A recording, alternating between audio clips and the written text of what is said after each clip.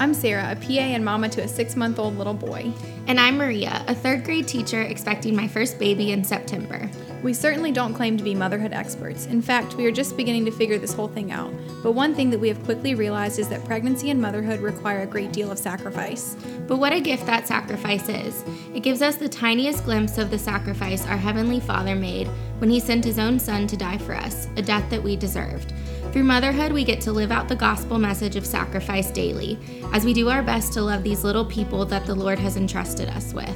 So whether you're drinking hot coffee and praying to one day become a mama, decaf while you're growing your babe, or cold coffee that was once hot while you meet the needs of your littles, come hang out with us while we chat all things motherhood and discover what the Lord is teaching us through the sacrifices of this sweet season.